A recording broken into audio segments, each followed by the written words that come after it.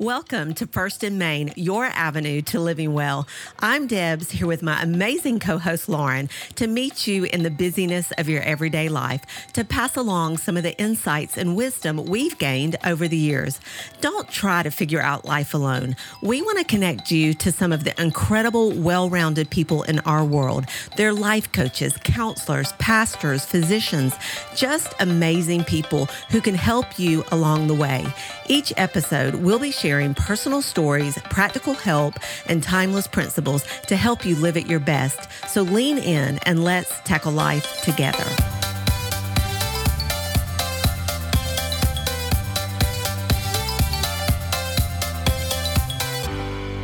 Hey guys, welcome back. It's Lauren and I'm here with Debs today. And we're actually here with another amazing couple for today's episode. We're going to introduce you to them in just a minute.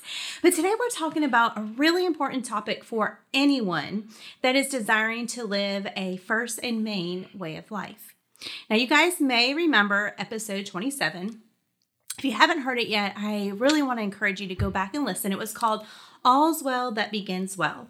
And in that episode, we kicked off the new year and we were talking about the importance of attaching our lives to something that really matters. And one of those things that we believe matters is church. And so today we're going to be talking a little bit about living that first in man lifestyle and attaching that lifestyle to things like church. Yeah. You know, whether you are actively engaged in church life or someone who's disengaged, or let's say mostly disengaged, I believe that today's conversation is going to be especially insightful and helpful. So I just really want to challenge you to lean in. And if you're already kind of feeling yourself going into that protection mode, because maybe you've not had the greatest experience with church life, I just really want to ask you to listen through to the very end. We've brought very special people here to talk about this topic. And we know that it can be a sensitive one, depending on your experience. So just lean in. I believe we're going to have really open, honest, and very rich conversation today. Yeah. So I want to introduce you to our guest. I've invited Pastor Arnold and Anika Murray. And of course, Anika has been here with us several times, but we have got her rocking husband, Arnold, Come on. with us today. Anyway, we're going to be talking about the purpose of the church, challenges. We're going to talk about how to find the right church and specifically ways that we can grow and flourish in church. So, you know, why did we invite them? Well, let me tell you, I have done ministry life with Arnold and Anika for many, many years, and I have watched them rock church life. Aww. We've been up close, personal. I've watched them serve in a variety of capacities. They have been attenders to, you know, going through ministry training, even though they had tons of experience before they even came to the church that we currently serve in together, and just watch them with humility go through all of those, you know, steps that you go through again in church, sometimes when you start a new church. And you know, they are just, they're always those excited early embracers. And so in the midst of just journeying through some of those seasons with them, they've gone from attenders to going through all those steps to becoming, you know, incredible leaders in the church, even taking on a campus, becoming campus pastors. And we've been in a developmental church where there have been shifts and such, which come with, you know, challenges as we grow. And I have just watched them rock every single season. So thank you guys for coming. We love you, and we cannot wait to just do this conversation with you today. Thank you. That is so awesome. So glad to be back and to be here with you, Deb and Lauren. I am so excited that you guys are here with us because, Anika, I always enjoy having you on the podcast with us. It's so much fun to get to know you and talk with you and hear your perspective on things and learn from you biblically also. And I'm excited to get to know you some more.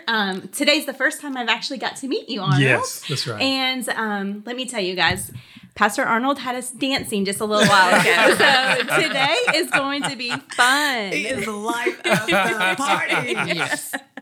That's so cool. So, Pastor Arnold, let's start with you. I'm wondering how church life started with you. Okay, well, actually, I got to start by saying I am a listener of the podcast, just so everybody knows. It's in my downloads. I get it. So I subscribe. So this is a privilege to be on the podcast with you, great ladies. Thank you. Thank you. So good. Okay, so my history. How did I get involved with the church? Well, I come from actually a spiritual lineage on both sides. It was actually a privilege of my life. So on my dad's side, my dad was a pastor. And he was, for a long time, he was an elder in his ministry. He was just an incredible guy. On my mom's side, my mom, I'm actually the third generation minister on my mom's side. And my mom has 5 brothers. 3 of her brothers are bishops. Wow. And my grandfather, of course, was a pastor and an evangelist. I have 7 siblings.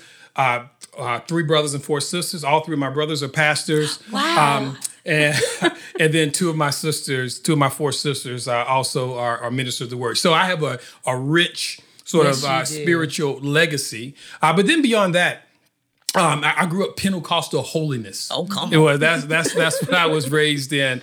But even beyond just my lineage, I enjoyed church. Like when I was around 12 years old, and I sensed the call of God on my life. I enjoyed being there. Like I was one of those kids that enjoyed studying the word and learning in church and being around adults. Now, I'm not saying I wanted to be in the service all the time because I was in the church 3 or 4 days a week, easily. I was about to say. Yeah, 3 or 4 days a week I'm in church. I'm not saying I wanted to be there all the time, but in terms of there was a part of me that was at the church. It wasn't just my parents forcing me to be there, although they would have if they needed to. Right. But no, this was I wanted to be there, and that's sort of my life. Again, I could talk a lot more about all those things.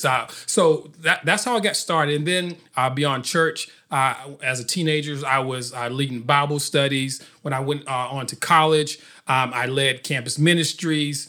And then once after college and after getting married, I've been a worship pastor. I've led, new Christians. I've done pastoring. Just a lot of different areas when it comes to ministry. So I have a rich, church and parachurch ministry life. I would say Long so. Listen up, everybody. Gold's about to be dropped. That is so awesome. That is. Okay, Anika.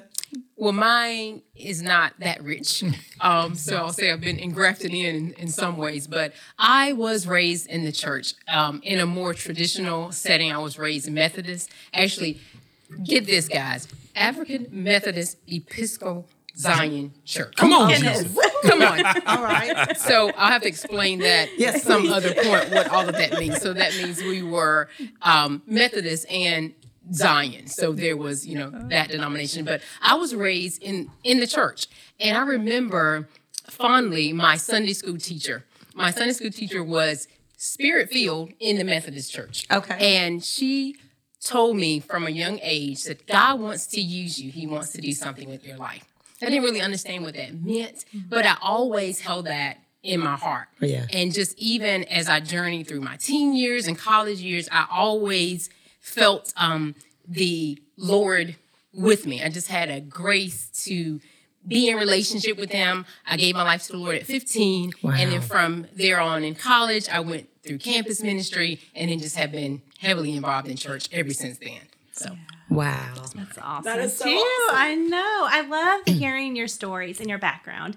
And I think it's so cool today because we all came from a little bit of a different backgrounds. I was actually raised Catholic. And so as a child, I was baptized very young as a baby, and I went to church every Sunday. I was heavily influenced by my grandparents. And then as I was getting older and I started dating, I realized that people didn't want to come to the Catholic Church with me here in the South. Being up north, a lot of people are Catholic. And coming down to the South, most of my friends were Baptists. And so dating people and bringing them into the church, there was a lot of people that didn't want to come into the Catholic Church. And so I was in this one relationship that I was trying to go to church with him, and we ended up switching. I switched to a non-denominational church, and we started going to that church. And my background growing up was Catholic. But then once I got into the non-denominational church, that's where I feel like I really grew spiritually and I grew in my relationship with God. And I remember being in church that day, one of the days, and I stayed afterwards and talked to my pastor. I was going through some stuff. My dad was sick with cancer, and I was just having a hard time. And I was going to church every weekend, like crying in almost every service. And so I went into the service this particular day and talked to my pastor, and I was asking him like advice. What can I do? What should I do? And he gave me some advice about like getting involved in church. He told me that I needed to pray about my situation. He told me to get involved in church, start serving in church. And that's really how I grew in church. And so I'm really excited today to talk about church life and talk about, all the things that we can do as we grow in our spiritualness. That's cool. What area of church did you start serving in when you first started? So when I first started serving in church, I started serving in greeting. I was by the doors. And then I went to barista. And then I was a barista girl. But I started off, the very first thing was the doors. Then I was barista for about a year. And then after that, I went into youth ministry. That's cool. Yeah. And then I went on mission trips. I led Bible studies. Yeah, I did all from there, but it all started by the doors. See, and that shows you how much church has changed. You can have a barista position. Like, that's awesome, man. I mean, wow. That's awesome. I was making coffee and I was setting it up and doing the towels and awesome. All the things. The one thing that I love is that, in my journey, I've learned different ways to worship with God and to, I have my moment of, quiet and intimate reserve, but then I've also have the hands in the air and moving around and, It's awesome. Yeah. I, like you, Lauren, was raised in the Catholic Church. So I really appreciate some of that heritage. I remember. I didn't know that, Deb. Yeah, sure was. And Bill and I actually got married in a Catholic church. Really? Yes, which Bill did not come from a Catholic background. And we really didn't have conversations about God prior to getting married, because many of you have heard my story. Just was not, God was not anywhere on the forefront of either one of our minds at that time. But I had been brought up Catholic. And so I'm like, I guess we'll get married in a Catholic church. We actually went to premarital counseling with a priest. And I look back now and I think, Bill, you didn't even have a single conversation with me about that. But we got married Catholic. And anyway, looking back now that, once I gave my life to Christ and we went to church. And again, I've shared this story many times, but we ended up that day, just through a series of events, we ended up in a Pentecostal holiness church. And that is where the guest evangelist was. And I got called out of the service. Both Bill and I prophesied over, and we committed our lives to Christ. So it was very different, even though, like, as a teenager, I had gone to church with some of my friends that were going to non-denominational churches. So I had, experienced church different than the Catholic Church. And looking back kind of like over the years, like with the Bible college that Bill and I graduated with, which was Beulah Heights University. And we ended up going to many, many different churches just to hear different people preach and stuff like that. And I really feel like the Lord just expanded, my perspective. And I learned how to glean from different backgrounds and found richness and beauty in a lot of them. And so it was a really, really neat experience. So that's awesome. Yeah. No, what I like about that is many times when you've had that broad experience, you become less critical about other things. When in my original, again, Pentecostal holiness denomination, we were critical about other denominations, and it was, you were not encouraged to visit any other, denominations. You weren't encouraged to do that. And it's sort of like when we get in these boxes and as church people and in church areas, right? We get in these boxes and that's really not God's heart for us to like not appreciate and what the body is, because all the churches represent, the body of Christ.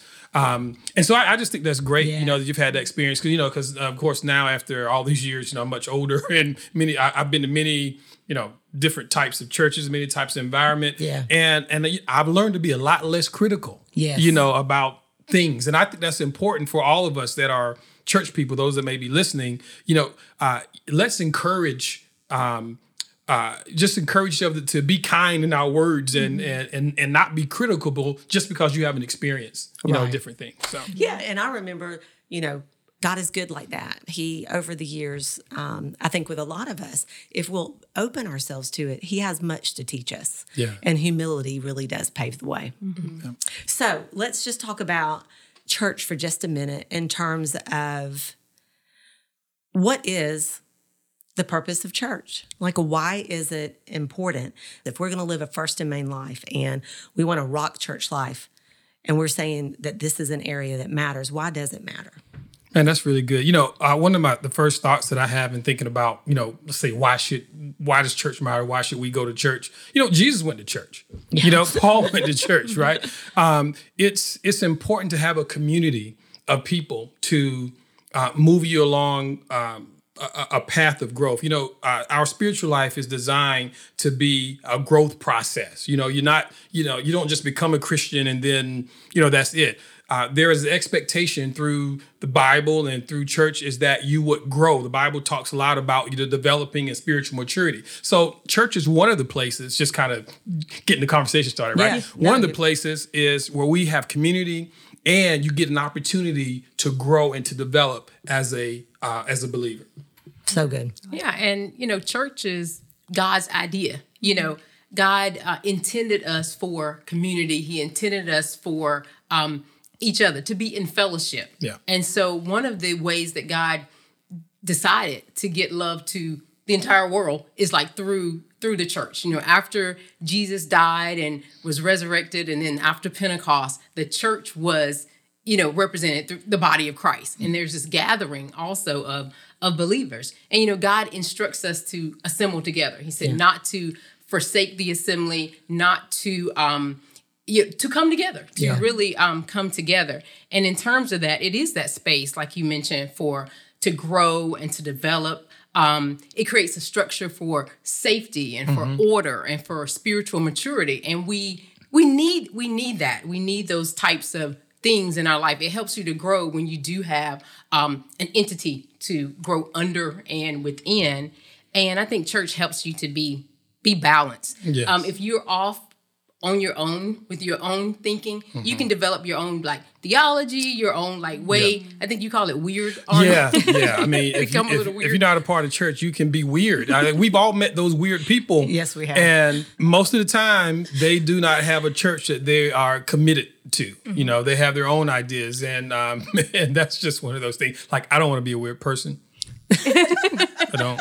And church gives us that sense of belonging. Yeah. Yes. You able to have the community, as you mentioned. You're able to be a part of a family, and it gives you that support that you need. So you can offer support and then also give it. So in time of need, you need people. You're not an island. God put the solitary in families. He established ways that we could grow, we could get the community. And I believe one of those ways is through church, because he created it. Absolutely. So good. And it really is when we understand that it's more than just going to hear a good message. Yes. It's more than taking our children somewhere so that they can have a fun experience. Church is intended, like you both said, the key word there, to be a community. Loneliness is an epidemic. And we live, especially in America, I think, we're such an individualistic society, and we are living at such a fast pace. And so many people are struggling with loneliness. Yeah. And it's shouldn't we have a system or whatever to take care of this issue? Well, God did create a system. He created and gave birth to a place that is supposed to be a gathering of people who are called out by him, and in that fellowship There is to be embrace, love, forgiveness. It's a place that we challenge one another, we forgive one another, we build one another up. We have all, so much of what Paul wrote in the New Testament, all those one another commands, those are lived out, that growth process, which a lot of us, will refer to as sanctification, becoming like Christ. It happens in the context of family.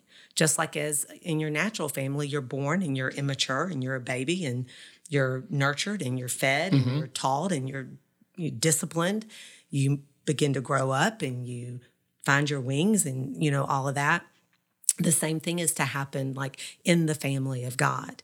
And God wants us to find a community of people that we can actually do life with, that we can live out and be vulnerable, be real, be safe, and grow. And I think sometimes, not to get on a soapbox, but we really still are missing out. Many people are missing out on what you can actually experience from church by just kind of like dipping your toe in, like going and attending and thinking like, I'm just going to go and hear a good message and leave.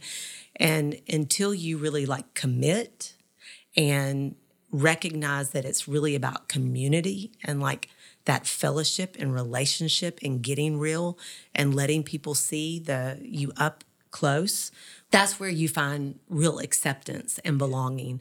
And it is to be a place where you're cheered, you're believed in, you're encouraged, and you can find your wings. That's good. Yeah. Yeah, that's really good, Deb. For me, you get out what you put in. A lot of times when we approach the church, we're like, what is the church going to do for me? But just coming in with an attitude of what can I do? Because the church is people. The church is not a building. Right. It's not a thing. It's made up of believers. So it's not one believer, but it's made up of that community of believers. So what can you offer? And then it's an exchange. It is. When you're a part of a healthy community, a healthy church. Yeah, and it's just like, we're talking about it's a body. Yeah. And not every part of your body does the same thing. And so, different parts of our body, we need the other parts of our body. And so there are people who have certain gifts within the body of Christ.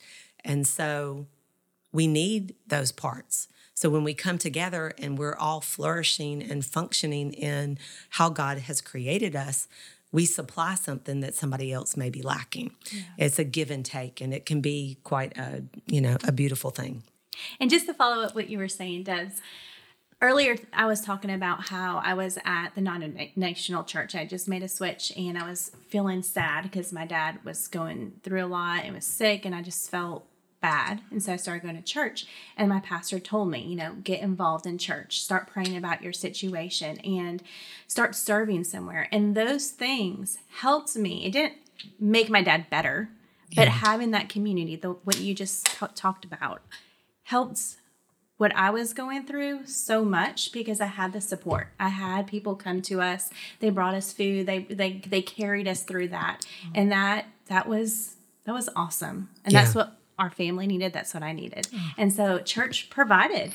When I stepped up, like you said, Anika, and I poured into church, it poured back into my life. I love that. That's so good. I want to read a scripture. It's Psalm 92, verses 12 through 15. It says, "The righteous will flourish like the date palm. They will grow like a cedar in Lebanon. Planted in the house of the Lord, they will flourish in the courts of our God. Growing in grace, they will still thrive and bear fruit and prosper in old age. They will flourish and be vital and fresh. They are living memorials to declare that the Lord is upright and faithful to his promises." When we're planted in the house of the Lord, we can flourish there. That's what he wants for us. Yeah. And another great thing that I was just thinking about with church is there's a scripture that God, that's in the Bible that they'll know you're Christians. Yeah, in the Bible. The Bible. It's a scripture in the Bible. I'm sorry. There's a scripture that says, that they'll know you're Christians by the love that you have for one another. One of the ways that love gets nurtured is and developed is in the church. Like you need an environment to build and to show that love, to develop that love. Obviously there are, friends that we could fall in love with, the first time we meet them, connect, have a great connection. But love often needs to be developed. And that's one of the things that happens in church. You develop relationship. I'm going to take this now. I wasn't planning on doing this, but it just came to mind. So I'm going to take this. So everybody's listening. I met Deb before my wife did, right? So we were involved in this ministry training together. And Deb did this message that I pick at her about all the time because it was so awesome. And it was a message about grit. So we all, as a part of our training, as a part of our training, we all had to give a 5-minute, sort of mini, sermon. And Deb talked about grit. But anyway, after that message, I was like, oh my God, that's my people. So I came home and I told my wife, I said, babe, you got to meet this lady at church. Her name is Deb. You got to meet her. She did this message about grit. It was incredible. And she was like, because see what happens is I get excited. I meet all these people at church. And I get really excited. And then Nika comes back. Oh, you always want me to meet all these people. I don't want these people. And so she was like, oh, here's some other person that Arnold wanted me to meet. So I said, no, you got to meet Deb. Well, she didn't listen to me at first. I'm just saying, she didn't listen to me at first. And so, but what eventually happened when they met on their own terms, Anika fell in love with Deb, and now they're great friends. And I'm like, I told you that 2 years ago. And now their love has developed, because of getting to know each other. But see, that happened in the environment of church. Yeah. And you take full credit for no Deb question. and I being friends. All of it. Okay. Every bit. Now we know. Now we know. I really do thank you, Arnold, because she is such a gift. She is, yeah. Thank you for planting that seed. I know. Watering that seed. Yes. So funny. Deb, I want to go back for a second. You mentioned a scripture about cedar of Lebanon. Uh-huh. So I read up on what a cedar of Lebanon is, okay. Right? And these cedars, the reason why it says that you will grow like a cedar of Lebanon and you flourish and you bear in old age, there are some of those trees, cedars of Lebanon, that have been around for thousands of years, like 3,000 years. Wow. It's something about their roots. It just keeps going and get deeper and deeper in the ground, and they just keep moving and it keeps spreading and they grow and flourish. And so when you mentioned that, I thought I'd bring that up because it's like even in old age, I mean, those trees still flourish after thousands of years, but when you're planted in the house of the Lord, you will flourish. Whether you're young, whether you're old, it's never too late. And I know sometimes we feel like, what can I give? We may be of a certain age and like, what can I contribute to the church or what can I do for the Lord? Is it too late? Did I miss it? It's not too late. And you can grow, you can get planted, you can flourish, whether you're young, whether you're older, whether you're mature, not mature, you can grow and when you're planted in the house of the Lord. Yeah, and I think that it comes back to, we have to determine whether or not we're just going to believe that what God says is true. Yeah. And if it's God's idea for the church, and he says he's going to build his church, the gates of hell are not going to prevail against it, that it's a place for us to have fellowship, that it's his idea, our place to flourish, to thrive, to grow, then even if our experience has contradicted that in one way or another, that does not negate that that's true. It may have been a bad experience, but you don't give up.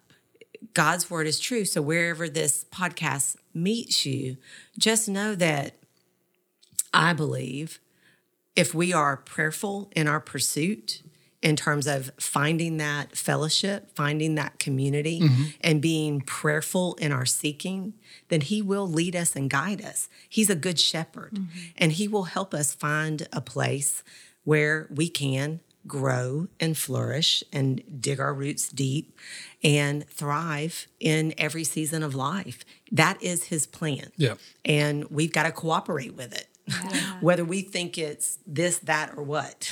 Yeah. So let me ask you this. Based on what you just said, if somebody is saying, okay, Debs, I hear you. I get it. I want to find a church. I'm not in a church right now. How do they find it? Like, how does somebody find a church for themselves? Pastor Arnold, if you could help kind of talk a little bit about that with us. Yeah, the process is going to be different for different people and, where you are in life. But, one of the things that you should look for when you are looking for a church is I think it's important to start with what does the church believe, right? And there should be some sort of statement of faith that the church shares, like, here is what we believe, and that's important. One of those things that, in terms of what people believe, people should believe that Jesus is the Lord. You're right. That there is the Godhead, right? There's the Father, the Son, the Holy Spirit. I mean, and there's other things that I don't want to just kind of go into all the pieces of it, but it's important to have a biblical foundation for the church. Not that you just want to like grow and be popular and build a great ministry, right? But it's there should be a foundation of beliefs, that you start with. I think also it's important when you are trying to find a church is to find somewhere really keep it simple. There's nice people. Yeah. Right. Sometimes, we have this idea and, we look at certain pastors who are very, eloquent speakers and those things are great, of course, But you can't hear that pretty much anywhere nowadays, right? Yeah. Like Pastor Arnold preaching on the podcast. Yeah, that's right. There you go. But you know what I'm saying? Absolutely. You can hear good preaching. You can hear good preaching all over the place. But no, it's important where a good church is a church where you can see the lives of the people in the church growing and developing. That's how you know that that's a church you might want to be a part of. Again, and where people are seriously where people are nice. Like I've said I've been to at this point, many churches, and I have been to churches where people just weren't that nice. Yeah. And I know that sounds simple, but hey, nice is a thing, right? If people are not treating you, if you go in there and people aren't nice, that may not be a good place for you. It may be a good place for somebody. It may not be a good place for you. And then last thing that's sort of top of mind is I think you should try to find a church that looks like heaven. And what I mean by that, again, I'm much older now and things, have been different. But, Martin Luther King said that the most divided hour in churches or in the nation is 11 o'clock on Sunday mornings, right? I think now it's important to find a church where you see what heaven's going to look like. Heaven's going to have all nations there. It's you're going to be able to learn how to love all sorts of people, right? And I think that's important for finding a church. It's going to be important for our kids. I'm a big component of racial reconciliation. That's something that's very important to me. And my kids need to see that I have friends that are of different races, different nationalities, right? They need to see that unity in our life. And when they see us worshiping together, when they see us living together, that's a great sign. And that's something that you don't have to preach. They see that, right? So those, again, a little bit of a wheel box and a little bit about me personally, but those are things that I think are important for finding a good church. Yeah, I definitely agree with that. Along those lines, when you said nice people, I would say look for an environment that is welcoming or inviting. And also, I'm one for, dotting every I and crossing the T's. So I would read the mission statement, try to understand the vision of the church, and just making sure that you align with that. So along with having that statement of faith that is biblically sound, like what's the vision of the church? Where is it going? What's the mission? Are they winning the lost? Is that one of the things? And that's biblically what the church should be doing, going into the world, preaching the gospel, baptizing people, things like that. So those things that are biblically sound. And I thought about this, what do some of the members say about it? I'm not talking about disgruntled ex-members, but what do people who attend the church, say about it? And is that something that you want to be a part of? Like, are they gossiping about it, talking about the preacher, saying bad things about their own church? Just listen out, and people will tell you. If you listen, you will be able to hear. And ask the Holy Spirit for guidance. Like, he knows what's best. He knows the environment that you should be in. Mm-hmm. So I say definitely ask, and he'll offer guidance to you. Absolutely. I mean, God's ways, we talked about this last episode. His ways are so much bigger than our ways. Yeah. He doesn't think the way that we think. And I think all of these things we're saying, they are super important. We do want to find a place where heaven is represented on earth, all of those things. And I believe God can take all of those pieces and bring them all together and lead and guide. And case in point, when Bill and I moved to Atlanta, we left our family. I was a brand new mother. We moved to a city. We knew absolutely no one here.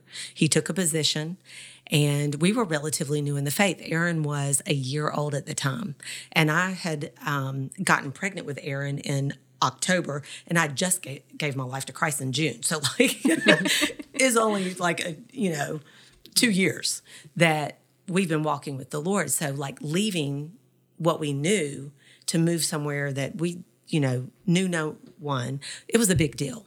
And so the first thing we did when we came to Atlanta is we knew that we needed to find a church. Mm-hmm. But Atlanta's a huge, there's lots of options, I mean, there are so many options. And I just remember us really just seeking the Lord and praying. And through just a series of events, I was listening to a radio station, heard this announcement, just really felt prompted, let's go check here. And we ended up at a church called Trinity Family Worship Center. It was on the south side of Atlanta. It was not a large church. And the pastor there was relatively new. The church had been around for a good bit of time, but he was kind of new taking the pastorate. And I remember the Lord just impressing on us, these are your people. And it's so amazing because that is where we ended up meeting Sam and Brenda Chan. Mm-hmm. That is the church where we got to sit back in the day in Sunday schools. I mean, Sam at that time was the president of the Bible college that we ended up going to because they gave us full scholarships to Bible college. Wow. Come on. I did not even looking back, I totally get it now, but Sam at that time was teaching Sunday school. He taught Bill and I Sunday school, which is, what an amazing opportunity. Wow. And John Maxwell would come and teach there. Tim Elmore came and taught there. We sat under some of the most amazing teaching, but it was a family church. Mm-hmm. They were very nurturing, very encouraging, just so many great things. And I look back and I think, God is like that. He's so good, when we'll yield to him and be directed by him. He knows the place to put us that will nurture, the calling that he has for us. So, man, that's cool. Yeah. I like that. Yeah. I was just thinking there's two other things that came to mind. The first was also when you're looking for a church, look for a place where you can see yourself as part of that vision and that ministry that Anika just mentioned, where you can see yourself serving and you can see yourself getting involved because, just like anything else, it's important to be able to see yourself because what you see is what you are going to go after. You say, hey, I fit here, I belong. I see how I can serve. I see a contribution that I can make. And then last thing is going back to something that we said earlier. Be aware if the church is really, if you hear a lot of them criticizing other churches, right? I just think, I've seen so much, critical things about the body, and we're all a part of the body. If one of the main things that you hear a lot is them pointing out flaws in other parts of the body, that may not be the best place because we should be encouraging the body because we're all part of the body, Anyway, that's just something that I wanted to share. It is. That's really good. So let me ask this question now. We talked a little bit about how to find a church, and I loved some of the answers about being welcoming and finding heaven in church. I think that was a great answer. But there's so many different denominations. So can we just go there for a second? I know we can't talk about all the denominations and all the details, but Debs and I have had a conversation once before, and Debs and I talked a little bit, and she told me and taught me that there are essentials and non-essentials in church. And that really stuck with me, and that was really helpful for me to learn. And I think that if we had a little conversation about that when it comes to finding a church and the different denominations, that maybe we could help some other people understand the same thing. Yeah.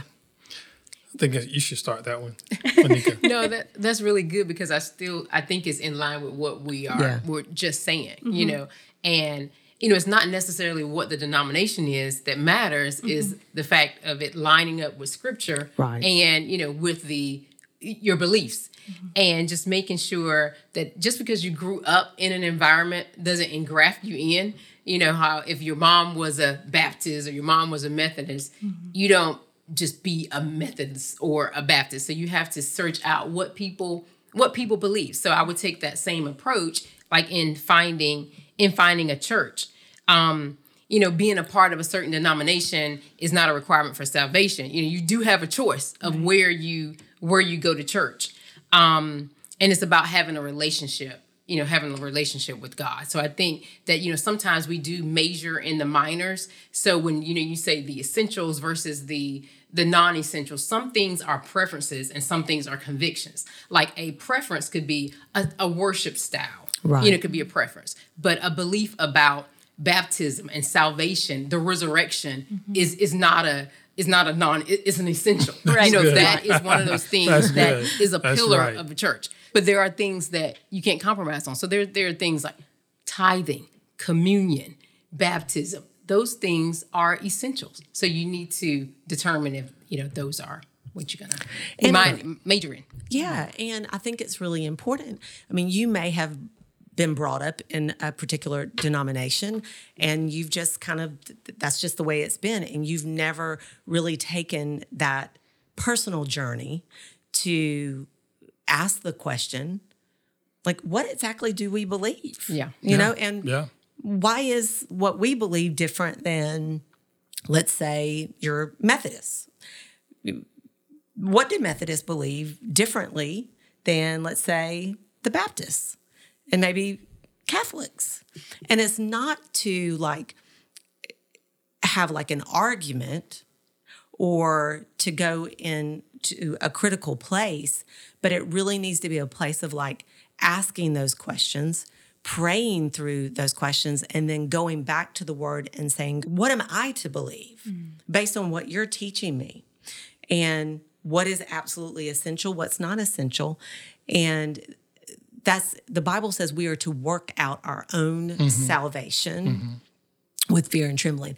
And I think we are living in a society nowadays, we just take things, we just hear this and hear that and listen to that.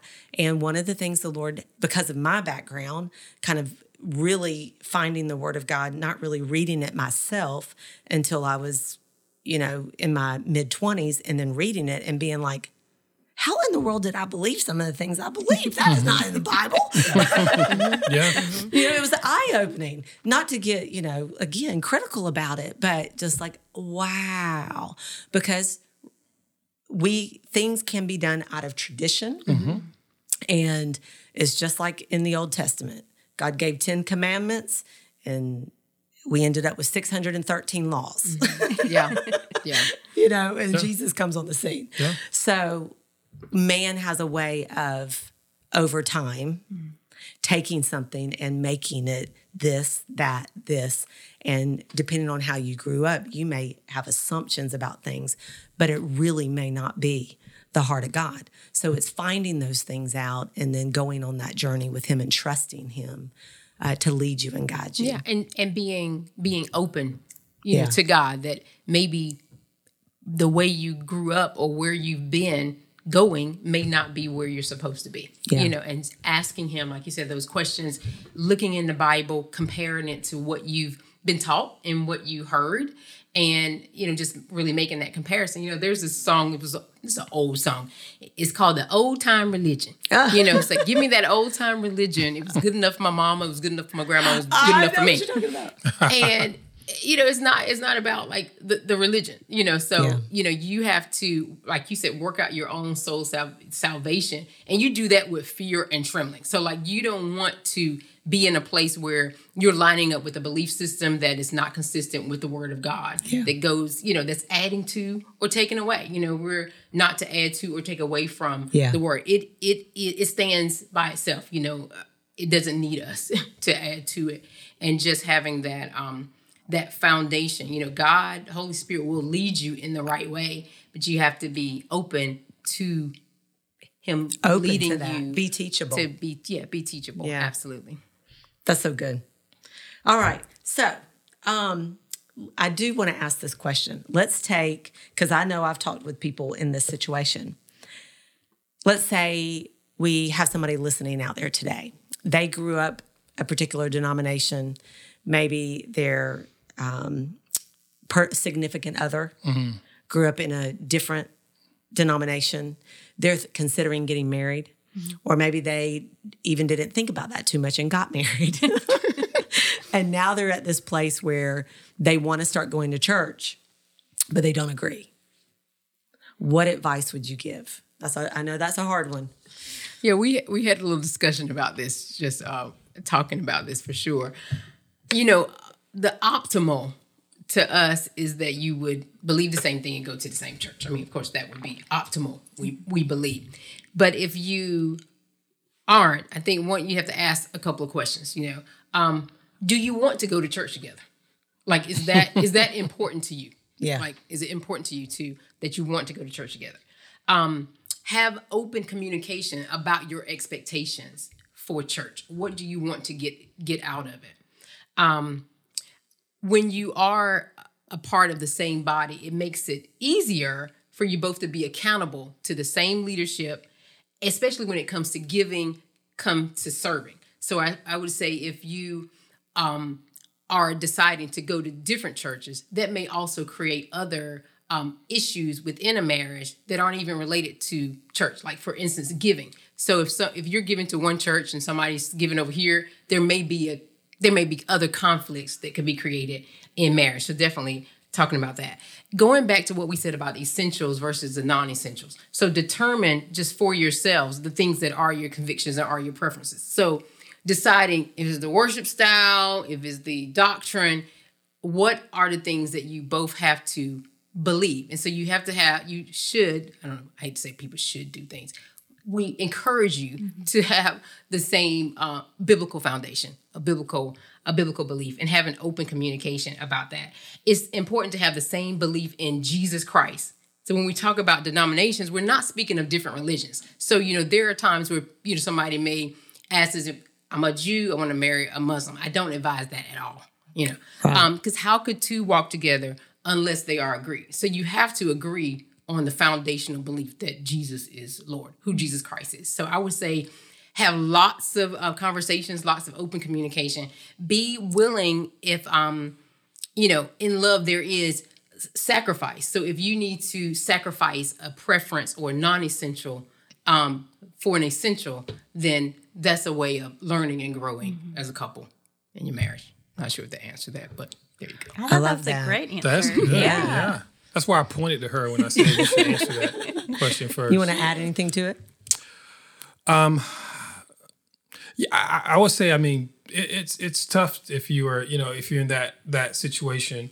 But I just want to encourage you that you can find a way through it. Mm-hmm. You can get to an answer. You can come to a resolution because it's just important. And if you want to have unity in your marriage, if that is your heart's desire, and I will hope that would be, then I want to encourage you. You'll be able to figure it out. And that's something. If you are having a challenge with it, that's a great thing to pray about to God by yourself and with your spouse. To say, hey, Lord, I want to have unity in our marriage, and I would love for us to be able to attend church together. How can you help me with that? Yes. And let the Lord, adjust.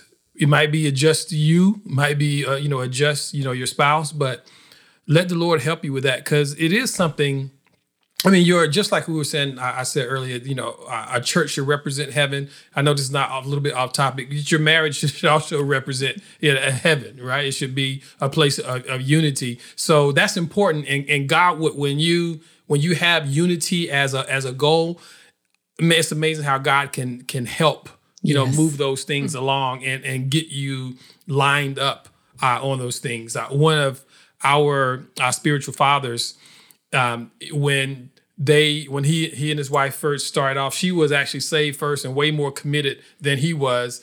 But then he, ended up getting turned on to the Lord and really just growing a lot. But he wanted to attend this different denomination than she did. And in this different denomination is where he just really got turned on to God. And eventually they came together, and they're some of our spiritual fathers, and their life has been incredible. So God worked that out, and that's a great testimony. So I know it can happen, right? And I want to just again encourage anybody that may be listening. You can get through that, and you can be aligned on that.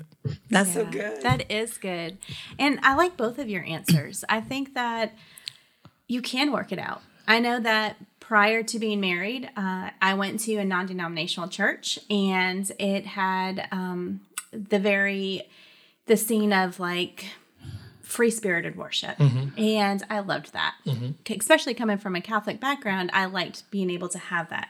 And Peyton, he was raised in a very traditional background. So he made the sacrifice to come to church with me. And we did that while we were dating. And he got very involved at church. And then when we got married, I went ahead and I went to the church that he preferred. And in that church, I've grown in different ways too. So we've both grown in different churches. And it's kind of nice just to experience what my spouse enjoys. Mm-hmm. And I think he picked up on things that I enjoyed in my worship through the church I was going to too. And I really want to commend you on that, Lauren. Thank you. I really do, because I've watched you journey that. Mm-hmm. And I've seen you embrace it. And so I think that's a important part of that. That it's about serving one another and loving one another. And love, like you said, you guys, sometimes brings sacrifice. We sacrifice our preference for that. And in doing that, you humble yourself, you're teachable, but you did it with the right attitude. Yeah, you know what I'm saying? You went in with like, I'm going to do this. And so you didn't go in bitter. You didn't go in resentful, all of those things, which you could have. I mean, I definitely missed my church. I mean, that's a hard change when you're really involved. I mean, I went out to South Africa with this church. I mean, I served all the time in this church. Yeah. But it's very important for my husband to be fed too. Like, I want him to have a great spiritual experience. I want him to have a closeness with Jesus. And if the speakers are throwing him off and the lights are thrown off, he's not getting worship. Mm-hmm. And I want him to have that too. Yeah. So, well, the key word, I think one of the key words you said was growth. You've grown there too. So like you look at how you've grown, and sometimes we get in different environments so God can just teach us something. It's something about ourselves, something about him, another aspect of him that he wants us to learn so that we can grow. Yeah. And I would say, like, what we don't want is to get in situations where we're stifling, like our growth is stifled or the growth of our spouse is stifled. We don't want to be a stumbling block for each other. So I think sometimes people can use those preferences and things that they want as stumbling blocks. And you don't want to keep someone else from experiencing the relationship with Jesus that they need to experience. Right. And then, from that, God honors that. So you don't know, it may be an open door or an opportunity where he will eventually maybe want to, venture out. I mean, you don't know. Right. But I say, you don't want to be a stumbling block. And then that's awesome that you feel like you grow, because God He can grow us wherever we are. You will grow. If you're planting it, you're going to grow. You can grow because God is the one who makes that soil good, and he grows us up because the seed is good. Yeah. I do want to add just one thing I just thought about while you were speaking, and that is, so the question was, if you have a spouse, one spouse wants to go to one church and another spouse wants to go to the church, and you got to figure it out. You can work that out. I just want to say that you should not be letting your children push you to where you should go to church, right? I mean, because I know that's controversial, but I'm bringing it up. Bring it up. No, because I've seen that people say, "Hey, well, I'm going to choose this church because my children are, it's going to be great for my kids. And that's not a bad reason, but you are the parent. You are the lead. You need to make sure that your life is straight, that you are growing. And believe me, when you need to make sure that you are growing. You need to make sure that you are focused, that you are finding where you should be. Your children will follow your lead. Again, and we all want to have, great children's ministry, a lot of great ones around. But I just feel like I wanted to say this, so yes, the husband and wife, you should be on one accord, but it's not about, the kids have a secondary interest in that, yes. Right? We want them to be happy, but if they're not, no, this is about mommy and daddy first, and then about the children. I just wanted to say that. Yeah. That's good. Yeah. Yeah. I mean, if you're growing, then your kids are growing, right? Yeah. Yeah. Yeah. Yeah. I agree with you, Arnold. I really do, y'all. Sorry. We're talking about growing. So let's go there for a second. If we're going to church, we find a church, right? Yeah. We found our church. We've asked all the questions. We got a church we're going to. We're attending. How do we plug in now? How do we grow at church? I do think it's important for the church to make it easy for you to connect and easy for you to move from one stage to another. And one of the best ways to plug in is to follow their path. Like most churches do have an ideal way or design way that you start. Maybe it's a new members class. Maybe it's being a part of a connect group or a small group. But most churches do have a path for you, and follow their path because again, this is where you would want to be and where you want to grow. And it's usually they have a way in mind to get you to where you need to be and to help you to grow and to help you to plug in. So that's one of the first things. If they have a path, follow that. Let's say that you're in a situation where they may not have a clearly defined path. I'm big on finding honorable, respectable men and women of God whose life that you want your life to be like, and get connected to them and do what they do. Just to keep it really, really simple, right? Yeah. You want to look for, spiritual, mature Christians, right? And what does it mean to be a mature Christian? Someone whose life is based on the Bible, and there is a spiritual maturity in their life. You see them growing. You see them manifesting the fruit of the Spirit. Yeah. Love, joy, peace, kindness, goodness, long-suffering, temperance, right? You see someone developing that, connect with them and do what they do. I love that. Yeah, that's really good. that's really good. See y'all next time. Okay, Selah. Yeah, you got. So, I just think it's important to make a decision, to not just be a spectator. Yeah. But to participate. We said before, church is made up of people. So it starts with, to me, making a decision that you want to get involved, that you want to be a part of it. The first thing is go to church, like attend, actually show up. Yes. So it's so hard to connect with a church where you come, maybe on some first Sundays, and sometimes you may go on a second, or you may be away for 3 months. It's hard. True. So I think attending, just showing up consistently. Consistency is definitely the key. You can talk to people, ask questions, ask about the church, ask what do they do, how to, just ask some questions. And just try to start building relationships yourself. So that comes from talking to people. Offer your talents, what you look for a need and try to fill it. So see where there may be something like, for lack of better words, lacking, or where you can plug in. And Arnie, you mentioned, join a small group or attend other church other church events, and try to offer yourself, just make yourself available. Yeah. Like, you're here, be available. Yeah. It's really important to build relationships at church. Yeah. It really is. It's important to have, again, when we were talking about finding a church where you feel like you can build relationships that's not based on social status and things outside the church, right? I just want to be clear about that. Right. It's based on like, hey, I like these people.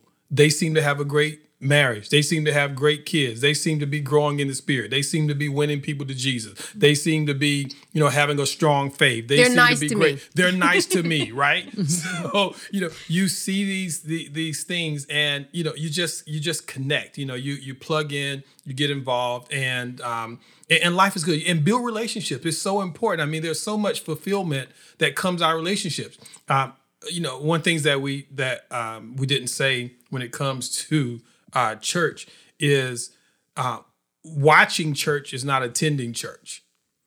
Yep, just pause for just a minute, okay? Because we need to say that one more time. Yeah. So watching church is not attending church. When you are a part of a church, it's in our nomenclature, it's a little confusing to go. We say go to church. Well, so I go to church. No, well, when we say go to church, what we mean that you are connected to a church body of people, a body of believers where you are accountable, where somebody knows your name.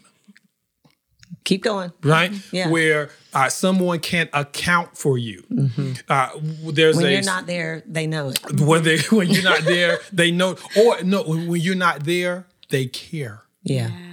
That you're not there. There is a scripture in Ephesians that says, so God has given to the body evangelists, pastors, leader, prophets, what we call the fivefold ministry. So these different things that he's given to the body. Well, one of the things that God has set up structurally in a body of community of believers is the pastor. The pastor, that is a role that God has placed in the church. Now, so a pastor is not just the senior pastor. A pastor is a shepherd over your life, someone that connects to you, someone that, again, knows you're there. So if you are watching church, you're not necessarily attending church just because you watch the same service every week. That's not necessarily attending church. When one of the things that Anika and I did for almost 2 years, we were the online pastors. So we had an online. We served as the online campus pastors for our wider church. Now, one of the things that we did with that is when the people, we did it through Zoom, and when the people would come on Zoom, we would connect with those people. Like we would have conversations with them every week, and we filled in, or we took attendance. And we submitted the people who came to Zoom church. We submitted their names up, into our church database. That this person showed up for church. Like people were accountable to us, right? Yeah. So that's different from I'm just going to stream. I don't want to call a popular name, but I'm just going to stream this particular service. No, when you attend church, there is accountability. There is someone that can watch over your life, and that's what church is there for. That's one of the things that God has set up to protect you. Yes. So it's a protection for you. It's not just to make you feel like, somebody can give you some rules. No, it's there so that you can be nurtured. God established it, right? Yeah. It's his idea, and God usually has pretty good ideas. Yeah. Yeah, he does. He does. That's so good. Okay, so thank you so much, Pastor Arnold. That was amazing. With that being said, we have accountability. There's someone shepherding us. We're painting a picture of like what real church is in terms of like fellowship, community, and all of that. And I do think that for many people out there, it's easy to kind of stay at that surface level. Mm-hmm. You know what I'm saying? And not that they don't necessarily want accountability, but when we're talking about like relationships, really taking time to commit and establish relationships, people have been hurt. Yeah. Trust has been broken. And relationships, we've talked about, rocking friendship. They take time. They take intention and stuff like that. And we're just really trying to encourage everybody, like, it's worth it. It's worth it. Take the step, move in closer, commit, become part of a body, move past attending to really being an active member of a body, which, proximity, we talked about finding a church, proximity is going to matter. And you may have like a mega church that you can drive 55 minutes to that's got an amazing preacher and worship, but can you practically on a week in, week out basis really do community? Really build relationships and like do coffees and catch-ups and go to Bible study and all that. We need to think about those things because that's where we're going to really grow, is in the context of relationship. So let's talk about church hurt, because when you get closer, when you do commit, when you really start establishing and developing relationships, we're dealing with people. And anytime you're dealing with people and you actually become vulnerable in any relationship, there are going to be challenges. People are people. You're a person and you're going to mess up and fail and disappoint and all that, and other people are going to do that. So let's have a conversation about how we deal with church hurt, or how we move beyond maybe hurt that we've had in the past.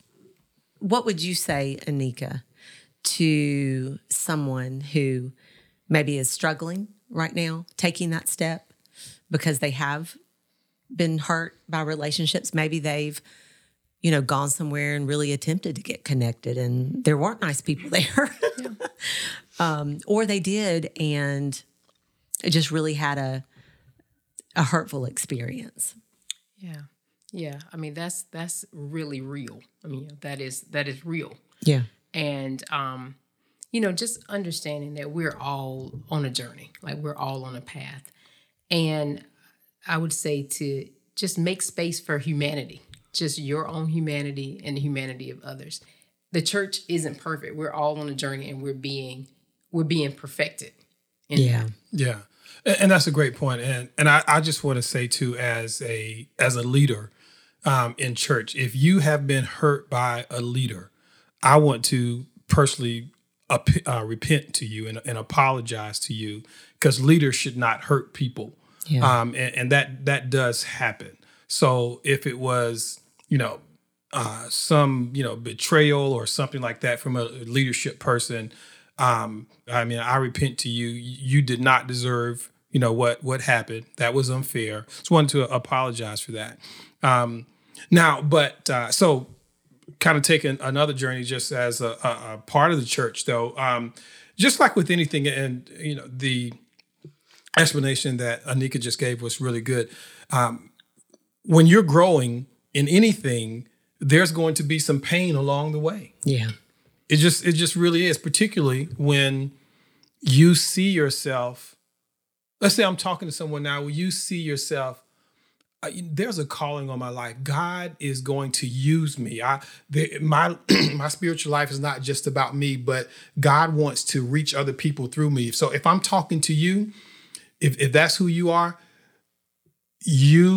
going to experience some hurt, because you need to be able to serve and care for those other people that have been hurt, that you're going to need to reach them. Yeah. So you will need to go through some hurt. And that's just a part of the journey. When we think about growing our muscles with the weight room, there's some pain that comes along with exercising and growing your muscles. So it's not about that pain, and you can't get stuck on that pain. You have to get your eyes and your vision on the end goal, where you want to be, the people you're supposed to reach, what you're called to. That's the end of the goal. You have to focus on that. Again, I apologize if any leader has hurt you, but people will hurt you. Yeah. And things will happen. There will be misunderstanding. We actually had to kick some people out of our church before, Yeah. Yeah, we had to kick, and I'm sorry to be politically incorrect, we had to kick 3 women out of the church. Yep, we kicked out. The first one's name was Miscommunication. We kicked out Miscommunication. Okay. We kicked. I forgot the other 2 women we kicked out. Misunderstanding. Oh yeah. The second person we had to kick out, Misunderstanding. Uh-huh. Mm-hmm. And who was our third lady? I forgot her name. But we had to kick him out of the church. So we'll fix that up later. If you are designed to be a leader in church, if you want to be a leader in church, there are going to be some issues, and you have to go through those because you have to be able to identify with the people that you're called to help. Now, I will say the one thing just to kind of make it a little more light too. Some people say, well, I don't want to go to church because there's so many hypocrites in the church, right? Well, getting mad at hypocrites in the church is like getting mad at fat people at a gym. Listen,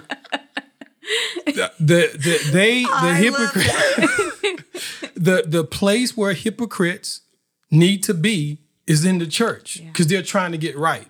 The place where sinners need to be is in the church because they're trying to get right.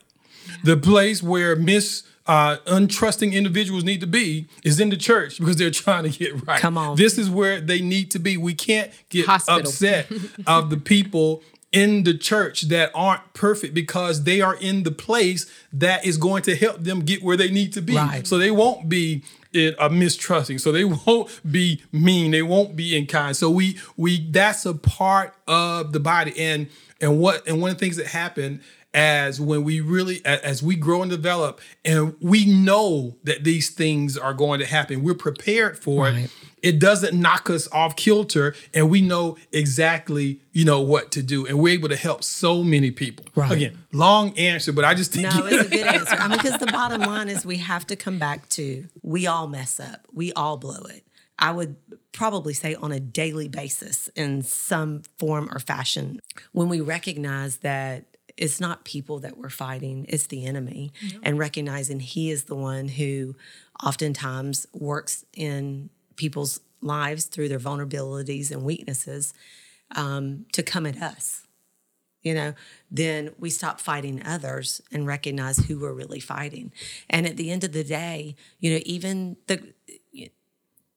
even great leaders who have stepped up to the plate, have positioned themselves to say yes to God, are going to miss it. They're going to fall short because they have put themselves in the ring and they are coming under another level of spiritual warfare that most of us who are just, not most of us, but for those who kind of like are tipping their, toe in the waters, they're like in it. And that brings a whole nother level of warfare. And they're harassed, they're challenged, they're fought on many different, fought with on many different levels, and at times, succumb. That's just the truth. Yeah, and we're not making excuses for them. We're not, but we're just saying that's just the truth of what it is, right? Absolutely. But we're not making excuses, for those shortcomings. But that's a part of what it is. The leaders are on their journey. Everybody is on their journey.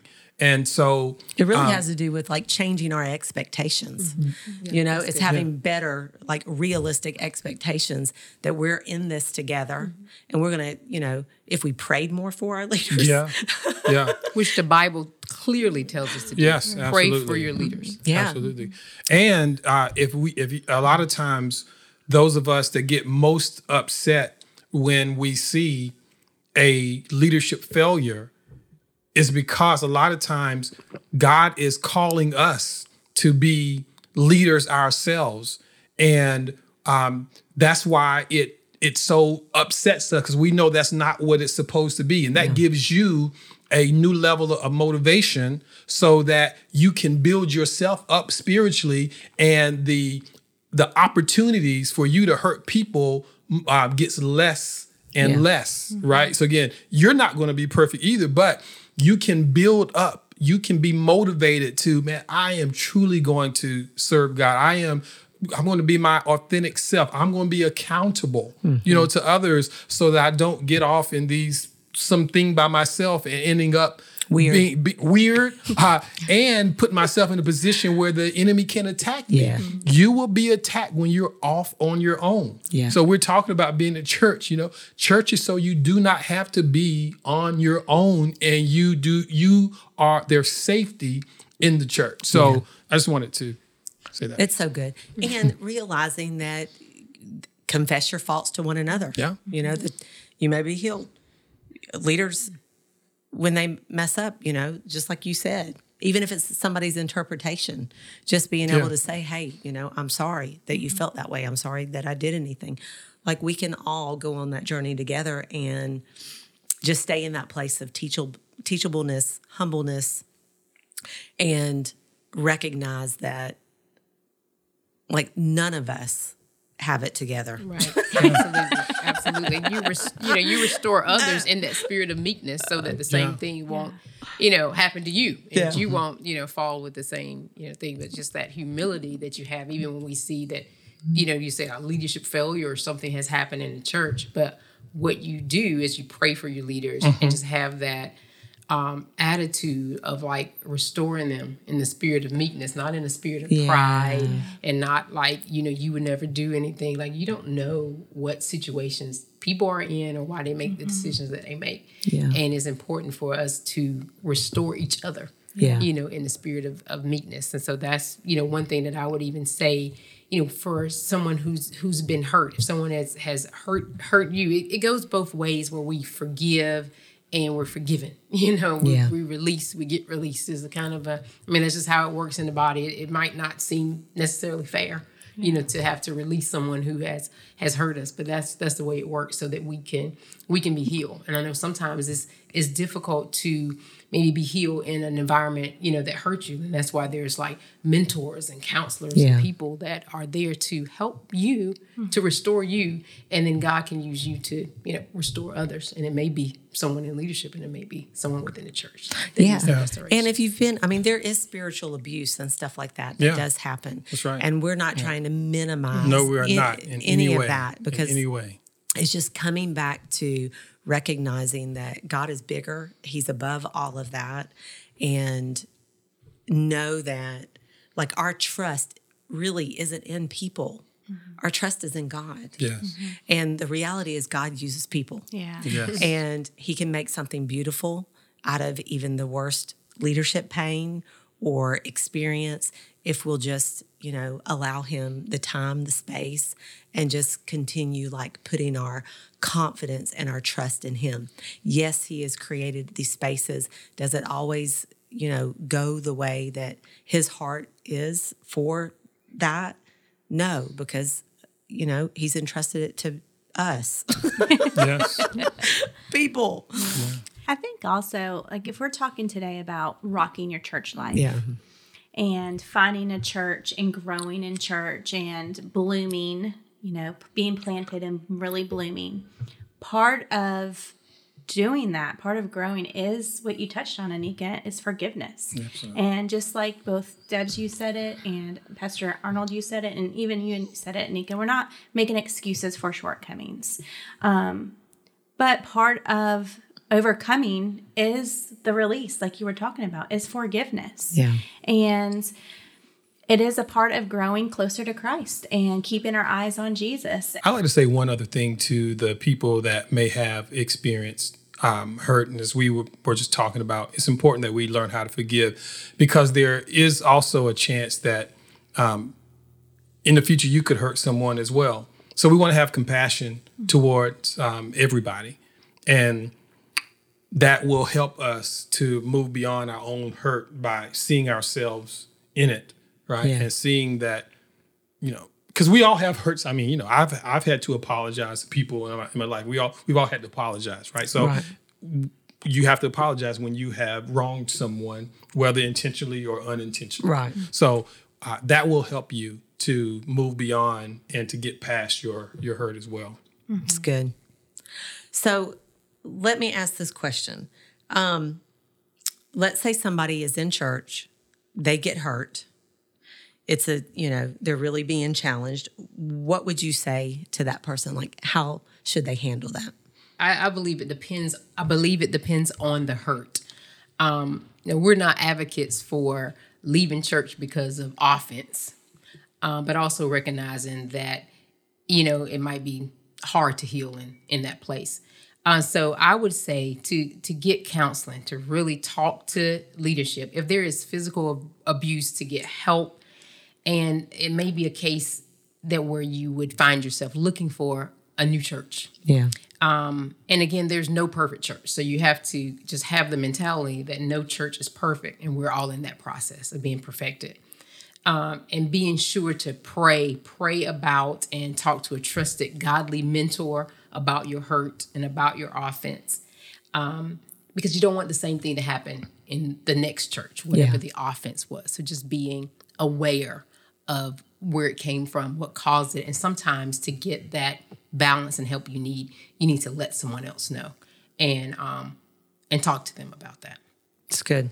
Yes, good answer. I would say if you are hurting or if you've been hurt and you want to know what to do, you should be open with someone, get healed, right? Again, whether it was intentionally or unintentionally, that you were harmed, find a way to find healing so that you can move forward. Don't live with it because, as we mentioned earlier, if you stay in the hurt, then hurt people usually end up hurting other people. Right. So you want to be healed, not just for your sake, but if you're listening, you want to be healed so that you can help minister to other people and make sure that they are in a good place. So good. And that's part of the growth journey is learning how to navigate conflict, knowing, when there is a hurt or an offense or whatever, being able to take steps, because depending on who we are, some of us, we just want to flee.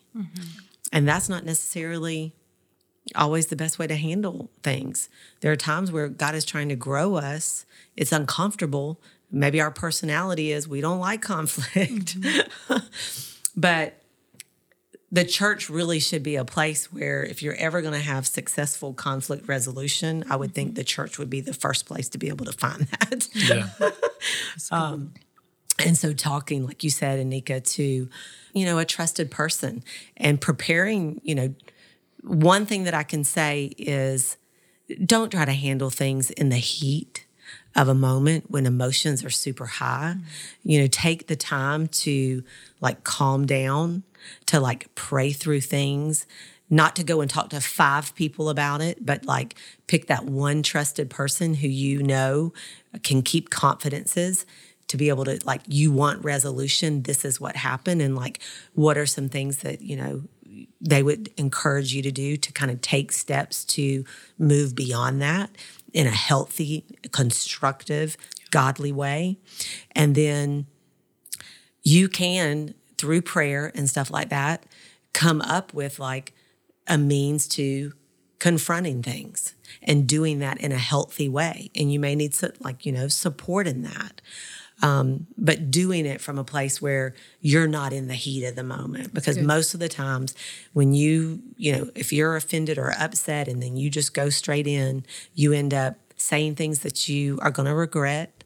You end up handling things in a way that usually are not godly. The Bible says, be angry, but don't sin. Right. Don't let the sun go down, which give it some space. So, yeah. So obviously we're talking about forgiveness, and that's, that is a huge step. And a lot of times we have to do forgiveness even before we have that, before we even have that conversation. It's amazing what can happen in a conversation when you've already forgiven. And it's not because the person deserves it or has earned it or even apologized for it. It's just a biblical principle. You can go into that conversation with love and compassion and all of that. So this episode is coming out right here before Easter, which is a time for a lot of people when they're thinking maybe they haven't been going to church in a while, and they're like, you know what? It's Easter. I'm going to go to church. So Easter is a big deal for Christians. And one of the great things when it comes to being involved with the church is the excitement that you can experience when it comes around Easter. Some of you out there may be big football fans and you love the Super Bowl. Easter is our Super Bowl. I mean, I'm serious. It's the Sunday in the month where we look most forward to because we want to have an opportunity to share a story about our Jesus. Yeah. He died, he rose, and he was resurrected for you, right? And this is a great opportunity for you to invite your friends, let's say that you haven't been to church in a while, this is a great Sunday to start going back to church. Yeah. This is a great time to get plugged in. It's a great place to start. God's heart for you is that you would live a life that is full. What we call, it's a little bit, the Zoe life, right? So that means an abundant life, a life that's full. And Resurrection Sunday, Easter Sunday, is a time to get started on that journey. And I encourage you to do that. If you haven't been in a while, let's make Easter Sunday the time when you jump back in. And then think about this time next year. You're going to be so involved with getting ready for the new people that's going to come. You're going to be an answer for somebody else. Oh, that's so good. I love that, because Easter, and we call it affectionately Resurrection Sunday. The essence of it is forgiveness. While we were yet sinners, all of us, Christ died for us. Yeah. So before, we were even born, years ago, he had us in mind and died for us, for our sins. Yeah. He took on the burdens of sin for us so that we can be forgiven, so that we can walk in new life. And that's what Easter really represents. It represents that new life, that resurrected life. Yeah. And the same power that raised Jesus from the dead, the Holy Spirit, lives within us as believers. So I'm just praying just for people, for you all who are listening, that this year, this Easter will be like no other Easter. Yeah, that you will experience the power of God like never before. Yeah. That even on your journey, you will experience what a resurrected life looks like. It's a life that's full of joy, that's peace, that's full of love. Yeah. And you're walking that out. So even no matter where you are on your journey, we all can experience more of that Zoe life, as Arnold mentioned, more of that resurrected life. And it comes from embracing the cross and what Jesus did, the finished work on the cross. And then that's for us as believers. Happy Easter to you. That was good. I love it. All right. Well, as we wrap up, is there any, before we, end, are there any last thoughts that you want to share? I just want to say thank you guys for having me on the podcast. Anika's You're been welcome. on before. I know. That's what I'm going to say. So Anika's been on before. This is my first one. But it's really been great. Again, I listen to the podcast, so I get really excited. I'm looking forward to listening to myself. Okay, let me start over. I just want to say thank you for inviting me on the podcast. Okay, let me start over again. Take 3. I just want to say thank you for having me on the podcast. It's been so much fun. Oh, we love I you. love the church. I love talking about the church and hopefully saying something that encourages others to be a part of the church, to plug in and find a community. It's so much life there. Church is meant to be a life-giving place, and there's so much opportunity, and there's so much love and kindness, and you can be a part of the answer to somebody else's journey. So I want to encourage you to be a part of church. I want to encourage you to not just watch and attend, but to plug in to serve, because again, you will be an answer for someone else. So good. Yes. Selah. Well, guys, that's it for today. We hope that today's episode encourages you to plant yourself in God's Word and in His church. And if you've already been planted, we hope that you bloom and flourish and reach others, bringing them into the kingdom of God. As always, thank you so much for listening. We can't wait to meet you back here again at First and Main, your avenue to living well. Have a great week.